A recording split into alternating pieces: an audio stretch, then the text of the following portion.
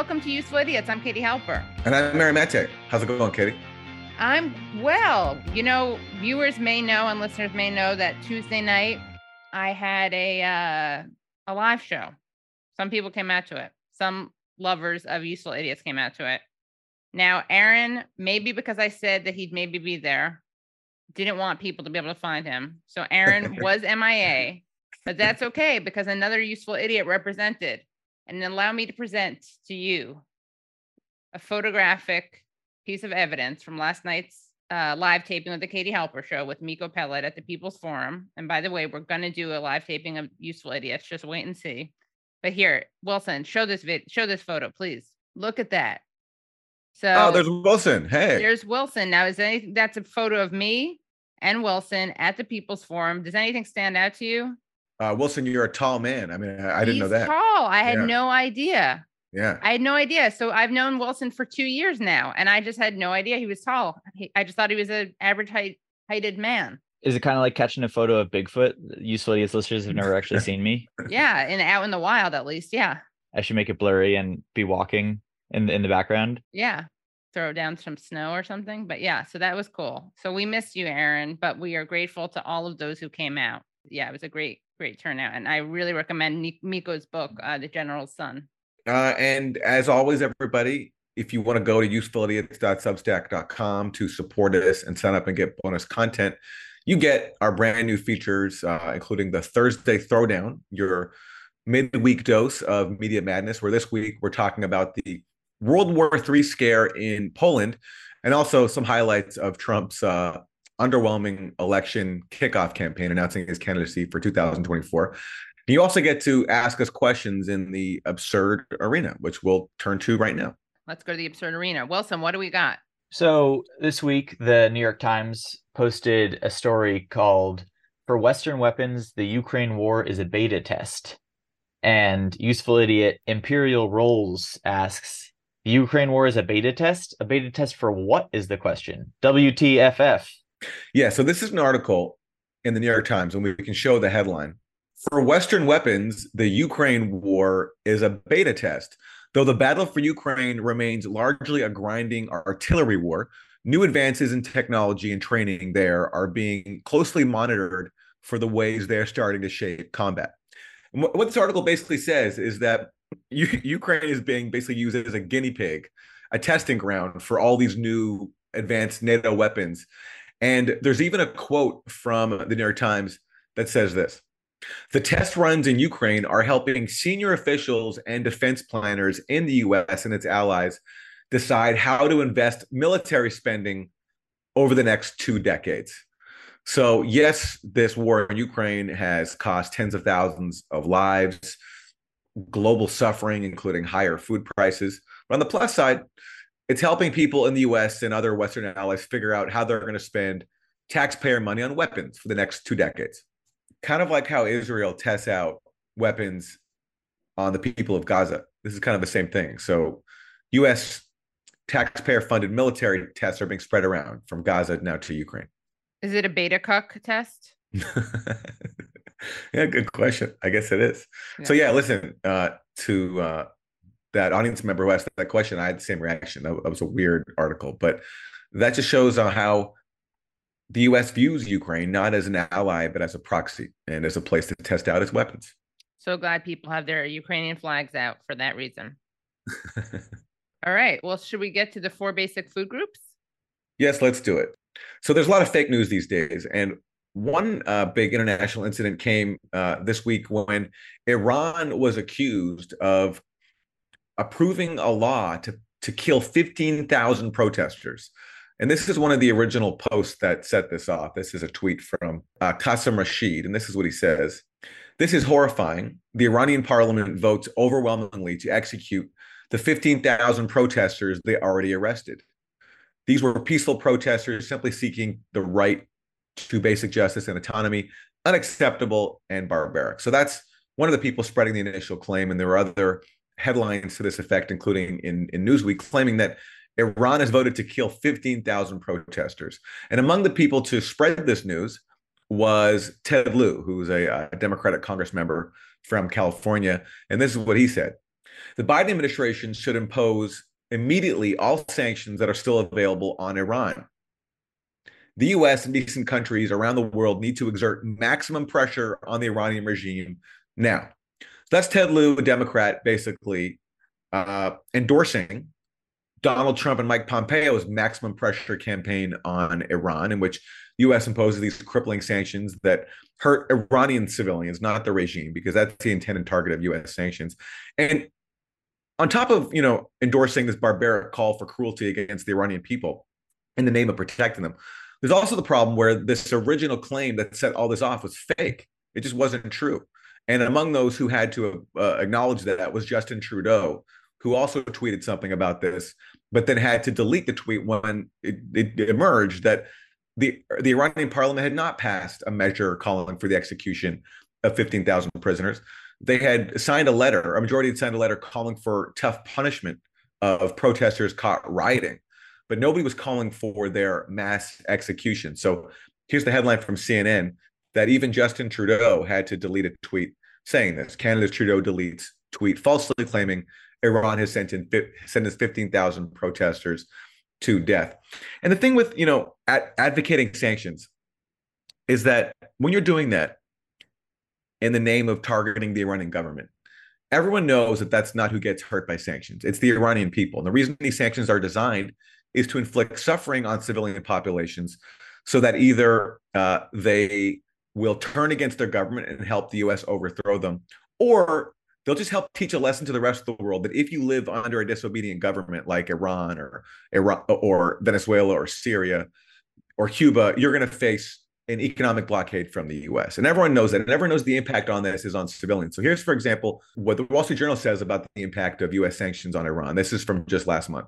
U.S. sanctions that target Iran's oil industry and financial sector are the main factor crippling the Iranian economy, cutting the country off from the dollar. Most economists agree. So according to the Wall Street Journal, most economists agree that U.S. sanctions are the main factor crippling the Iranian economy. And who do you think gets hurt when an economy is crippled? It's not the people at the top. The wealthiest, most powerful, right? Yeah, no, not that. By design, it's ordinary civilians. And so Ted Lieu, for calling for this, calling for an intensification of this, and for falling for, straight up regime change propaganda and not correcting himself, unlike Justin Trudeau, who at least deleted his tweet. I say, Ted Lieu, as a Democrat, you suck. Yeah. Wow. When you can take a page from Trudeau, come on, guys, do what Justin did. And don't do what Donald Trump and Mike Pompeo do. Right. That's true. Maximum pressure on Iranian civilians. Right. So it's like a double suckage. It's getting it wrong. And it's a triple suckage, getting it wrong, not correcting it, and also calling for sanctions as if that's better for civilians who you claim to care about. It's a rare Democrat suck triple axle. Exactly. I was actually going to say that, but I'm glad you said it. I stole it from you subconsciously. Yeah, no, that's great. Maybe I manifested it to you. You did. I threw it over to you. Threw the ball into your court. Seeking the truth never gets old. Introducing June's Journey, the free-to-play mobile game that will immerse you in a thrilling murder mystery. Join June Parker as she uncovers hidden objects and clues to solve her sister's death in a beautifully illustrated world set in the Roaring '20s. With new chapters added every week, the excitement never ends. Download June's Journey now on your Android or iOS device, or play on PC through Facebook Games. Afford Anything talks about how to avoid common pitfalls, how to refine your mental models, and how to think about how to think. Paula, while certainly you can mess up on $1 million a year, it is far less likely than it is on $30,000 a year. Right. I would meet wonderful people that were struggling with a budget that was super tight. It was 100% you need to make more money. Make smarter choices and build a better life. Afford Anything, wherever you listen. Well, that definitely is a Democrat suck. For Republican suck, I have a kind of much more straightforward Republican suck. But it still is it is a gem. Let's hear what Herschel Walker, who's facing, of course, Reverend Raphael Warnock in a runoff in the state of Georgia for the Senate. Let's hear what he had to say. I can promise you, Iran, Russia, and they're not talking about trying to charge a tank out in the desert. They're talking about war. And let me tell you this here. If we was ready for the green agenda, I'll raise my hand right now, but we're not ready right now. So don't let them fool you like this is a new agenda. This is not the new agenda. We're not prepared. We're not ready right now. What we need to do is keep having those gas guzzling cars, because we got the good emission under those cars. We're doing the best thing that we can, but we need help. We need help, and those other people not helping us. China not helping us. India not helping us, but yet we're going to do it all because they spending your money. So here's what he said. He's on the campaign trail, obviously. And he said, he told his supporters at a rally that America isn't ready for the green agenda. We're not prepared. We're not ready right now. What we need to do is keep having those gas guzzling cars. We got the good emissions under those cars. It's not really clear what he's talking about, but it's an interesting take. Yeah, always an interesting take from Herschel Walker. What did Dave Chappelle say about Herschel Walker in his stand-up monologue on SNL this past weekend? He said that Herschel Walker is observably stupid. Yeah. And yeah, he certainly says a lot of really interesting things. Really observably stupid things, yeah. And he ties it all together. China, Iran. That's what unites all politicians, is they can always link everything back to whatever foreign adversary they want. Right. And you know, both parties are great at that. Everything's the fault of China or Russia, or China and Russia. And sometimes they throw in Iran too and others. Yeah. But, you know, sometimes Venezuela or Cuba. Sure. Yeah. Every now and then. Yeah. And so that's my Republican suck. All right. Well, that's a sucky one. So listen, for Isn't That Weird, we're going to continue on the Republican suck theme because, you know, we just had the midterm elections where Republicans suffered some major disappointments. They didn't take the Senate, and you can blame that on Trump-backed candidates, like in Pennsylvania and in Arizona, where Blake Masters was the Trump-backed Republican candidate in Arizona. And you know, I didn't see all these before, but I've caught some of his ads that he put out during the campaign, and they're really weird. So let's check out this one. America isn't just an idea. We're a country. We're a people with a history and a culture. This is the home of Davy Crockett and Daniel Boone, of Mark Twain and Ernest Hemingway, of Norman Rockwell and Chuck Berry. Or how about... I can hear the screeching already. That list isn't diverse enough. That's all these people can talk about. But when's the last time you heard NPR talk about American greatness? When's the last time you heard a leftist say anything good at all about our people? They don't do it. If it were up to them, we wouldn't even exist. That's why they're obsessed with tearing down statues. I'm Blake Masters. I'm running for the U.S. Senate in Arizona, and I approve this message because I am proud to be an American. You know, Aaron, I think that's a great ad. The only weird there is that he didn't win. That's what's weird to me. And America didn't choose him. Why didn't America choose the guy whose token black person was Chuck Berry in his list of white people? I was going to say, don't sell yourself short on diversity. Chuck Berry brings a lot to the table. Yeah. I want to know who the people he bleeped out were. Well, it's white people. I mean, the whole point is that he's maybe Grand Wizards or something. KKK leaders. Yeah, maybe. But I mean, the whole point of that is to make fun of people who want diversity, and they don't honor our people. I mean, our people is talking about white people, obviously, right? That's the message.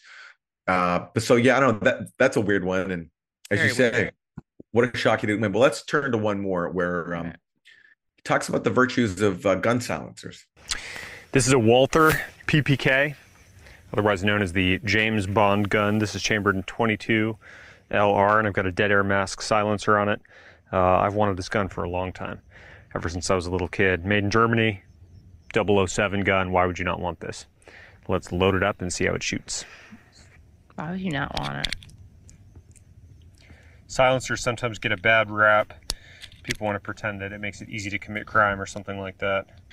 But actually, shooting with a silencer just makes it a whole lot more pleasant to shoot, because you don't have to worry about giant ear protection. Oh, that's good.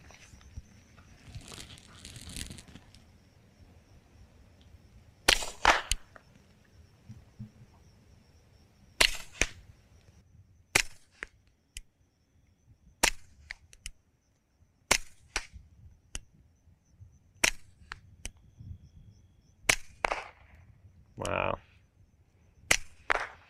Hopefully you can hear how quiet that is. I almost can't hear it. It's so quiet, I can almost not hear it. So I don't know. Did anybody from the campaign think to themselves, like, okay, we're doing this ad where Blake Masters shooting a gun. How is this going to help him get elected? Who's going to vote for him because he likes this James Bond gun? Like the James Bond audience? The James Bond audience, German enthusiasts, people who like German products. So much for being America first. Exactly. Yeah, where's the American gun?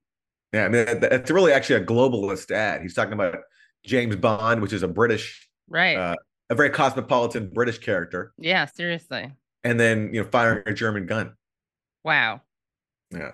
He's a traitor. No wonder really win. This is why he lost. He exposed himself as a globalist, not an America firster. Right. Yeah. We caught you, Blake Masters. Sorry. We gotcha. Yeah. Busted by useful idiots. Again, it's so weird that he didn't win. All right, so what do we have for Isn't That? So what do we have for Isn't That Terrible? Okay, so for Isn't That Terrible, we have a very terrible story. Although don't worry, it's not as terrible as it seems. So reading at the New York Post, reading and watching at the New York Post, they have a very moving video. Pig buried for 45 days. Pig buried for 45 days after earthquake in China. That's some pig. A trapped 2-year-old sow in Ludig, China, survived off corn kernels and rainwater for a month and a half following a devastated September 5th earthquake. See how farmers rescued the resilient pig, used a chainsaw to slice into the collapsed bamboo roof, imprisoning the animal. So let's take a look at the video. So there they are with the chainsaw. Let's see what they find. Oh, look at that.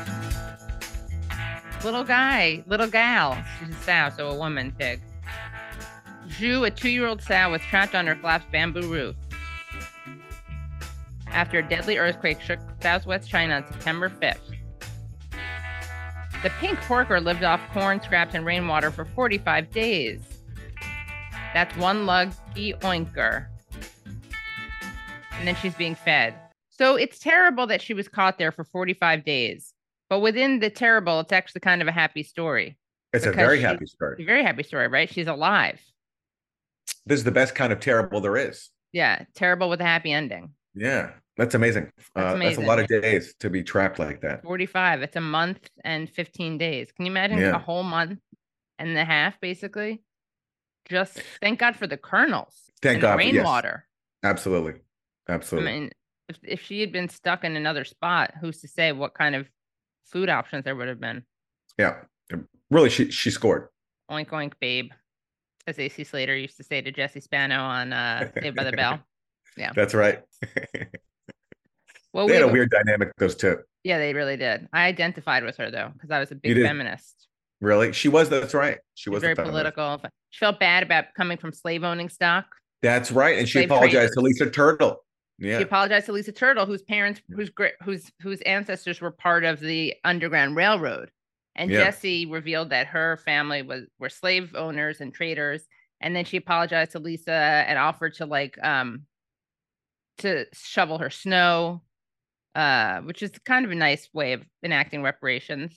Look, and that episode is where millions of young American teens learned about the history of slavery in this country and racial injustice. Not only that, they learned about Native American history because Zach was befriended a Native American. I don't know if he was a relative or just became a mentor, but he found Zach Morris, like blonde-haired Aryan Zach Morris, found out that he had Native American ancestry. He met with a Native man who told him about his ancestors. Right, and then he tragically, spoiler alert, died. Right. Oh, Katie, don't ruin it. Don't ruin it for people. All right. We can bleep that out. Just bleep it out. Yeah. I'll just say it's good. Let's just say it's a good thing he met him when he did. Yes, that's a great way to put it. Yeah. And he had a headdress on. It was I'm sure that they consulted with a lot of the elders for that episode. By the way, did you see a few years ago, Jimmy Fallon did like a reunion on his show with most of the cast members, except for Dustin Diamond, who played Screech? Who died of cancer, right? who recently passed away. But it's actually a really funny reboot. Oh, cool. Watch it. It's really, really funny. Like everyone's in it except for Screech, and it was great. It's really funny. Yeah. Oh, okay, we'll watch it. Yeah, I love Saved by the Bell. Me too. As you might be able to great tell. lessons. Yeah. Yeah. Exactly. Yeah. Mr. Belding. Hey, we can do a whole episode. Okay. We'll, in fact, let's try to get on all day. Let's try to get on one of the cast members. We could do a Saved by the Bell Idiots episode. Yeah. All right. Well, on a different note, we're going to turn now to our guest. Kit Klarenberg is a journalist for the Grey Zone. He runs a Grey Zone UK section, and he's had a lot of material to work with recently, including many leaks that show a deep British government role in the Ukraine proxy war. And we're going to talk to him about that and many other interesting topics. All right, let's go to Kit Klarenberg.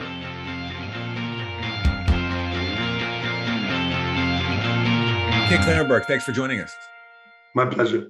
A lot to talk to you about. Let's start with the controversy over FTX, this multi-billion-dollar crypto company collapsing after major financial malfeasance is exposed. And there's been a lot of talk about FTX's ties to Ukraine and allegations of using Ukraine for laundering. You looked into this for a brand new piece in the Grey Zone. What did you find? Yeah, I mean, I think the first thing to say is that people are charging off in a number of directions related to FTX's relationship with the government of Ukraine. The evidence, far beyond the evidence. I think that's really unhelpful because it's allowing detractors and war propagandists to kill this story at the gate, and it is it is significant. There is major cause for concern. There are serious questions to be asked. So essentially, in March, it was announced, March 14th, it was announced that the government of Ukraine, specifically its digital transformation department, which played a pivotal role in getting the Grey Zone disinvited from the Web Summit in Lisbon. I think you found your cost, my dear friend. But essentially, this it was a platform whereby crypto donators could provide funds to the government of Ukraine. They would go to FTX, that would convert it into fiat currency, i.e. cash, and it would be sent to the Ukrainian Ministry of Defense. This was on March 14th. Now, on April 1st, this website that was set up specifically to attract donations, it was called Aid for Ukraine. It was part of the Ukrainian government's official website. It stated on the 1st of April that it had received 70 million in donations. Now, 5 days later, on April 6th, this is revised down to 60 million. That's already, if the initial figure was sincere, that's 10 million that's just gone missing, bizarrely. But then, so effectively, this was to raise money for weaponry and fuel and rations and radios, equipment, and all the kind of mod cons you would require to, fight a war one way or another. After this initial fanfare, it kind of goes quiet for a bit, but the website still remains extant and seemingly accepting donations. On October 26th, the web page is deleted, and then for no apparent reason, it's then replaced by a standalone website which still has the Ukrainian government's imprimatur, and then it mimics what was deleted. So it states that over 60 million was raised, and it has a list of different cryptocurrencies you can donate in, and details of how you can do this. Why this happened at that point isn't clear, and this is particularly suspicious, or at least questionable, because there are numerous statements in the public domain from Bitcoin bros and Ukrainian government officials who were involved in this initiative, where they state that only 60 million was raised, and they refer to how FTX only played a role in March in terms of converting Bitcoin donations into currency, physical currency. So what was this site doing between the end of March, when all of this money was allegedly made, and November, when this new site is created? That's not clear, and that's something to be investigated. And yes, there are questions to be answered. I mean, entirely aside from the question of why the initial donation total was revised down from 70 million to 60 million, it seems, or at least it's claimed on both the webpage and the new standalone website, that this was put towards, yes, all of these different resources, including one of the biggest single ticket items was $5.5 million that was spent on a anti-war media campaign. I mean, again, quite why Kiev would need such a large pot of money when the Western media is doing that job for them itself isn't clear.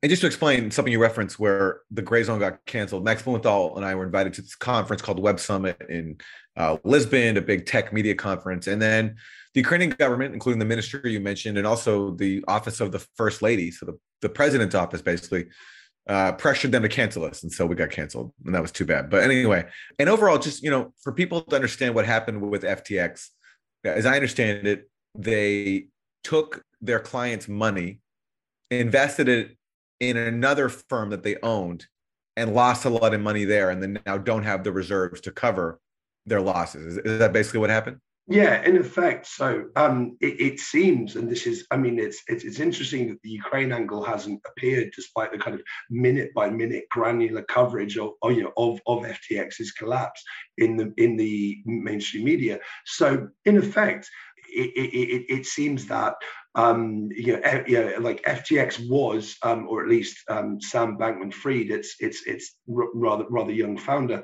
was skimming money out of FTX via a bespokely created backdoor, which meant that he could take this money out without it being detected by auditors or it showing up on his balance sheet.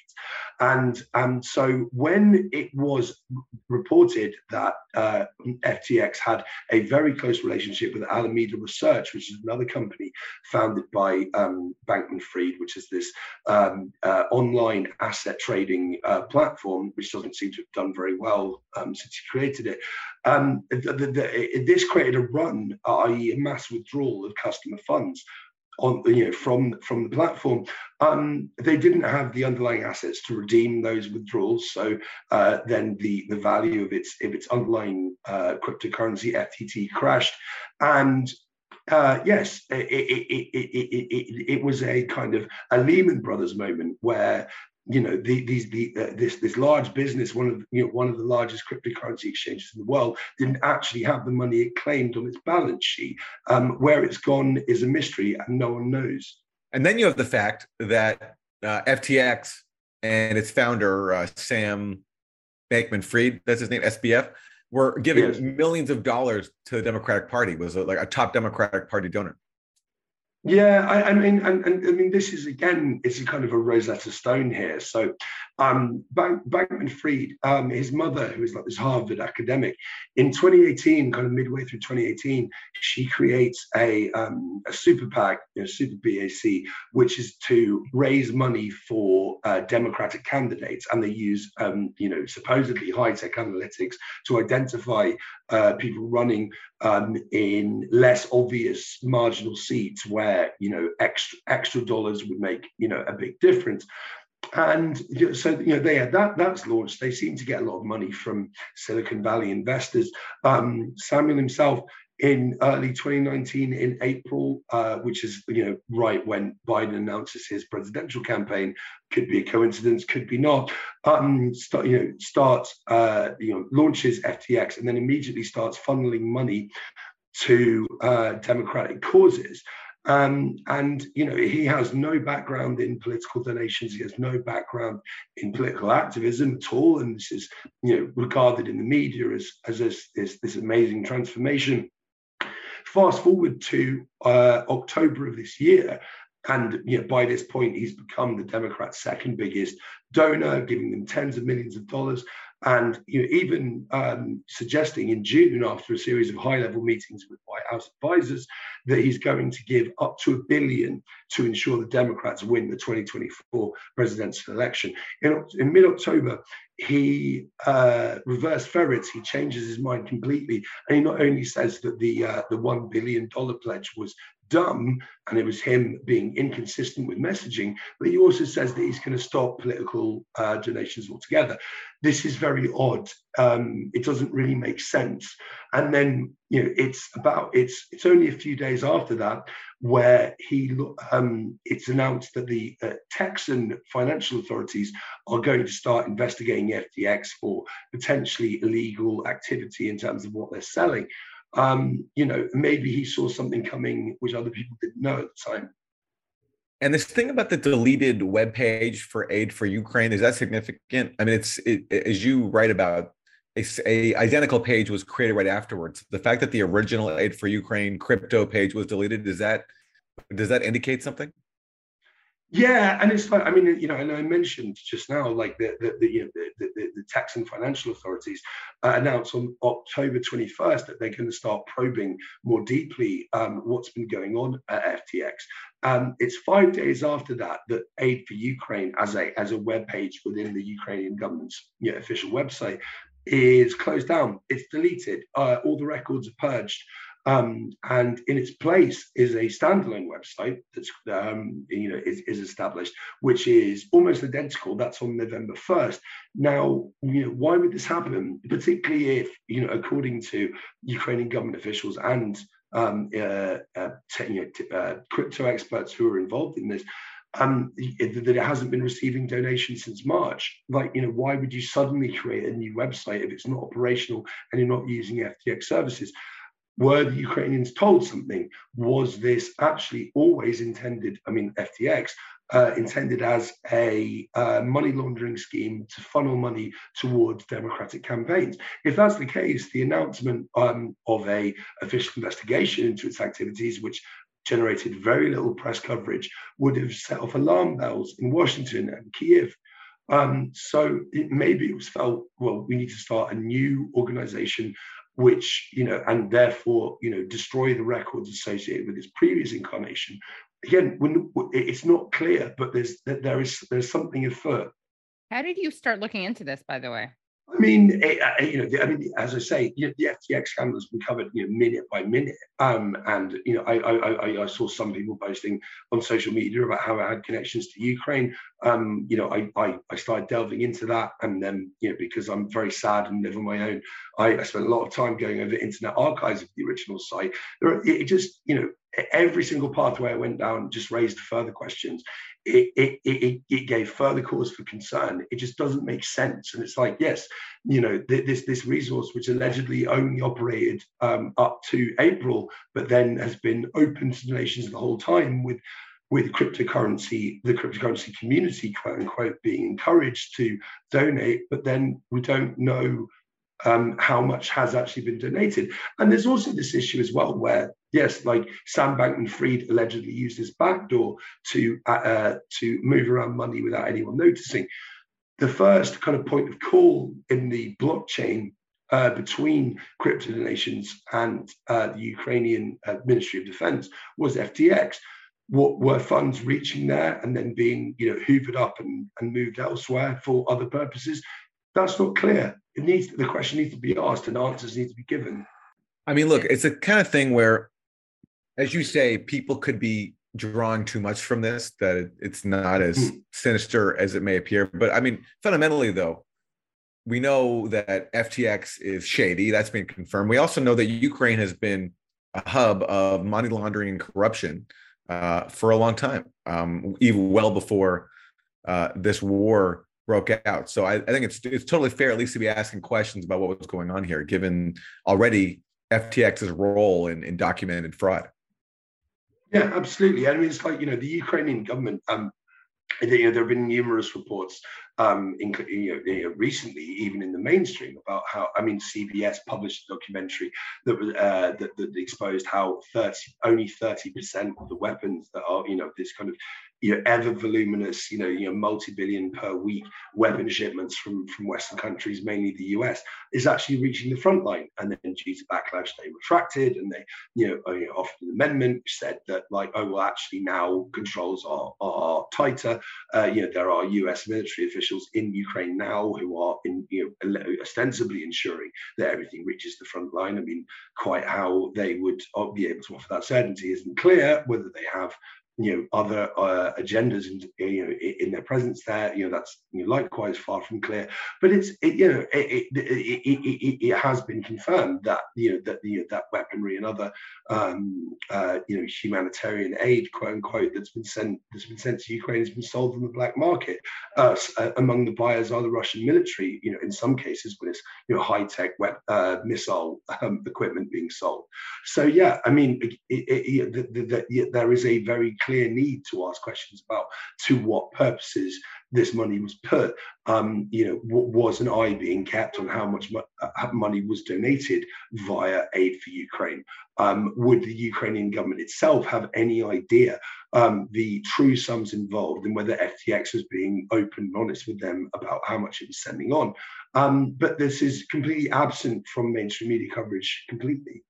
Well, you have another piece, leaked documents, British spies constructing secret terror army in Ukraine. Tell us about what you found during this investigation.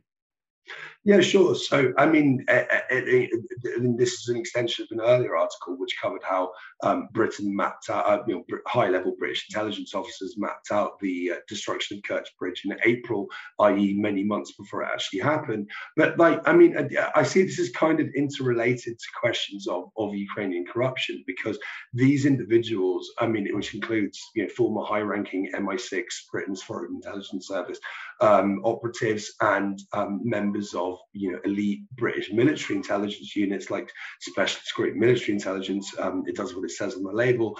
They are involved in what is essentially this kind of orgiastic grift, where they are seeking to profit from the war however they can. There are war profiteers and there are war crimes profiteers, and so they put together back in April a wide-ranging plan of sabotage and kind of incendiary terrorist acts in and around Crimea.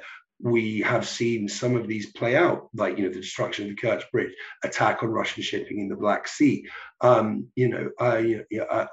incursions of that manner, which have occurred in the past few weeks. Now, these individuals, when they talk privately, thinking that no one's going to see what they say because they use Proton Mail, they always talk about their need to be properly remunerated for what it is they're doing, and how much money is sloshing around in the private space, and will Uncle Sam pay for this, etc. They just want to line their own pockets while Ukrainians are being killed. Extremely unsavory characters, to say the least. But yes, my most recent article for Grayzone delves into how this kind of transnational criminal intelligence network, for want of a better phrase, they are building a secret partisan terror army in Ukraine. This is run out of the Odessa SBU, that's the security service of Ukraine. It's Odessa offices, and they are providing bespoke training to, what they call a partisan army, who is going to live in and amongst people and arrange and execute all manner of kind of a murderous skullduggery. The assumption, I think, from the papers was that Ukrainians the formal Ukrainian army would be finished by this point. That, there's a sitrep that's written up by this representative of an organization called Prevail Partners. And sitrep means? A situational report. Yeah, sorry. But they're it's written up by this company called Prevail Partners that are all, high-ranking UK Special Forces, Royal Marines, and they effectively talk about how, a lot of untrained men aged from 18 to, the early 60s, I think, are being sent to the front line with the, pretty much 100% certainty that most of them won't be coming back ever. And will be killed very, very quickly. And so this partisan army would allow well, theoretically, Ukraine to carry on prosecuting its proxy war through the medium of tiny secret cells, which operate clandestinely by night, and they carry out sabotage, disrupting Russian war logistics. It's fantasy, really. I think this is a bunch of people who probably never fought in wars, or at least wars like this before, with a direct competitor, living out their fantasies. It's really quite disturbing.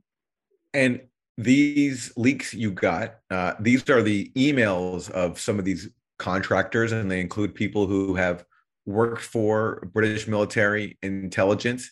Talk to us about what these leaks are, and we should say we don't know where they came from, right? So these could have been hacked emails for all we know, but they've been authenticated. In fact, Max Blumenthal called one of the people involved, who was involved in a plot to blow up the Kerch Bridge, which Ukraine recently attacked. And what you obtained was these blueprints for how that attack could be played out, which we'll talk about shortly. But the point is, at least one of the participants has confirmed the authenticity of these emails that you were leaked.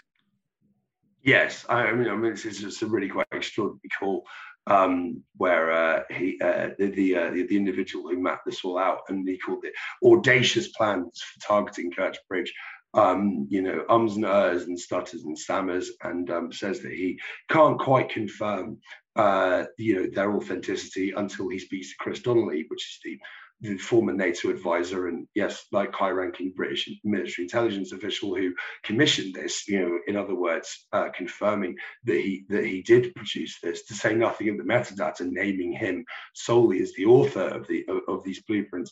But yeah, I mean, yes, we don't know where they came from. We can confirm their authenticity through various means. We have done. And yeah, I mean, again, it's just this kind of all these people who are so far away from the front line and are not going to be, I mean, apart from maybe economically due to sanctions, affected by the war at all, who are throwing Ukrainians into harm's way with all of these, yes, rather crazy proposals to take out Russian shipping, to sabotage Russian shipbuilding and ship repair facilities, to carry out intelligence operations, recruiting people who work at these facilities. I mean, the bombing of Kerch Bridge, it seems that plan had numerous different underlying operational exactitudes, in the sense that it shifted from what Hugh Ward proposed, Hugh Ward being the individual, the British Army veteran who stung by Max quite so epically.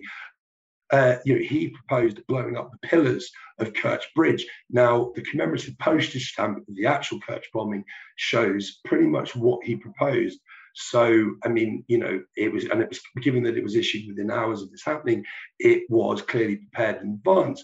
Now, they then moved on to a separate plan, which was again hatched by Prevail Partners, whereby a ship full of ammonium nitrate would be detonated under Kerch Bridge. And they approvingly cited the Beirut port blast, which caused mass environmental destruction, killed a large number of people, as a model to follow. In its stead, they seem to have settled on employing a truck driver to ferry ammonium nitrate to the bridge and then detonating it remotely without the truck driver themselves knowing. This is a long-standing British intelligence tactic that was used in their Northern Irish Dirty War, where they would strap people in cars and then under coercion force them to drive into British military checkpoints, killing civilians and military operatives alike, and then therefore justifying brutal crackdowns on the province's Catholic population.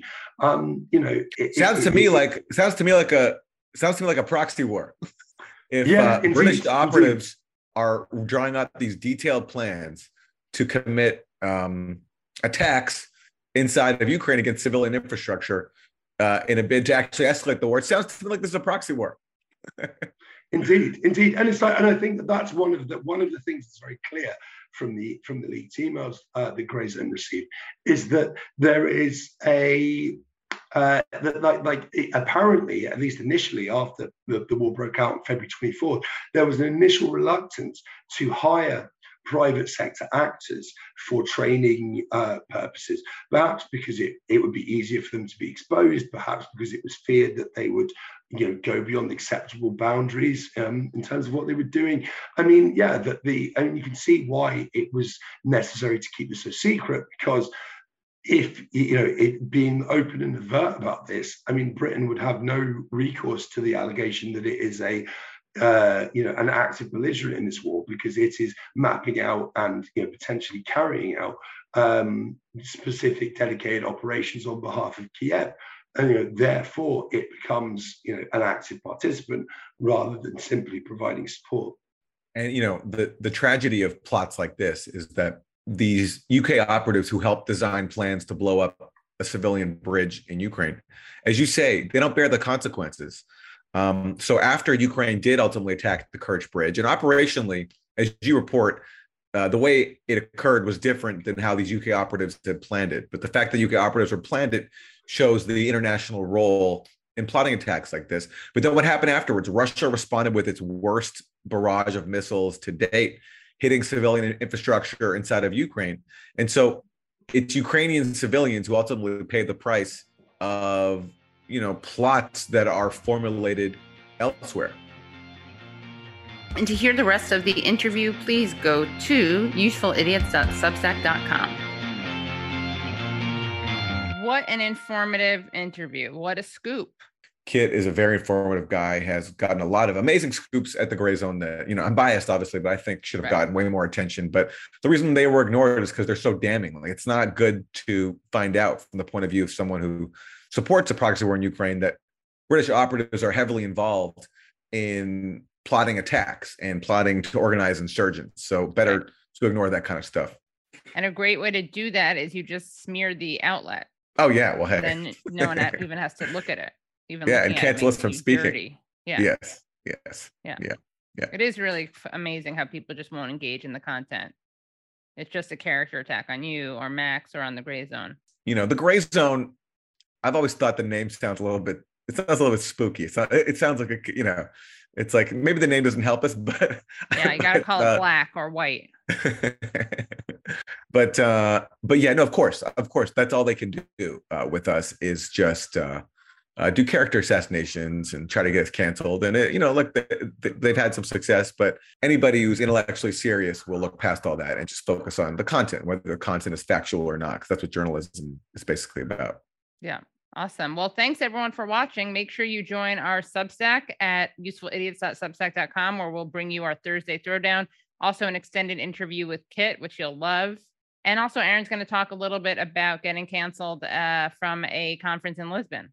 Every week, another cancellation story. It never ends. So yes, happy to talk about that. Subscribe at youtube.com/usefulidiots. Subscribe wherever you listen to your podcast and rate and review us. All right. Bye, everybody. Thanks. Bye. Hello, thank you so much for listening to and watching Useful Idiots. For full episodes and extended interviews, please subscribe at usefulidiots.substack.com. You can subscribe on YouTube at youtube.com/usefulidiots for clips, live streams, and full episodes. Also, subscribe to us wherever you find your podcast. Follow us on Twitter at UsefulIdiotPod and use the hashtag UsefulIdiotsPod. Join us Mondays at 10 a.m. for the Useful Idiots Monday Morning Show, where we discuss the Sunday morning news shows so you don't have to watch them.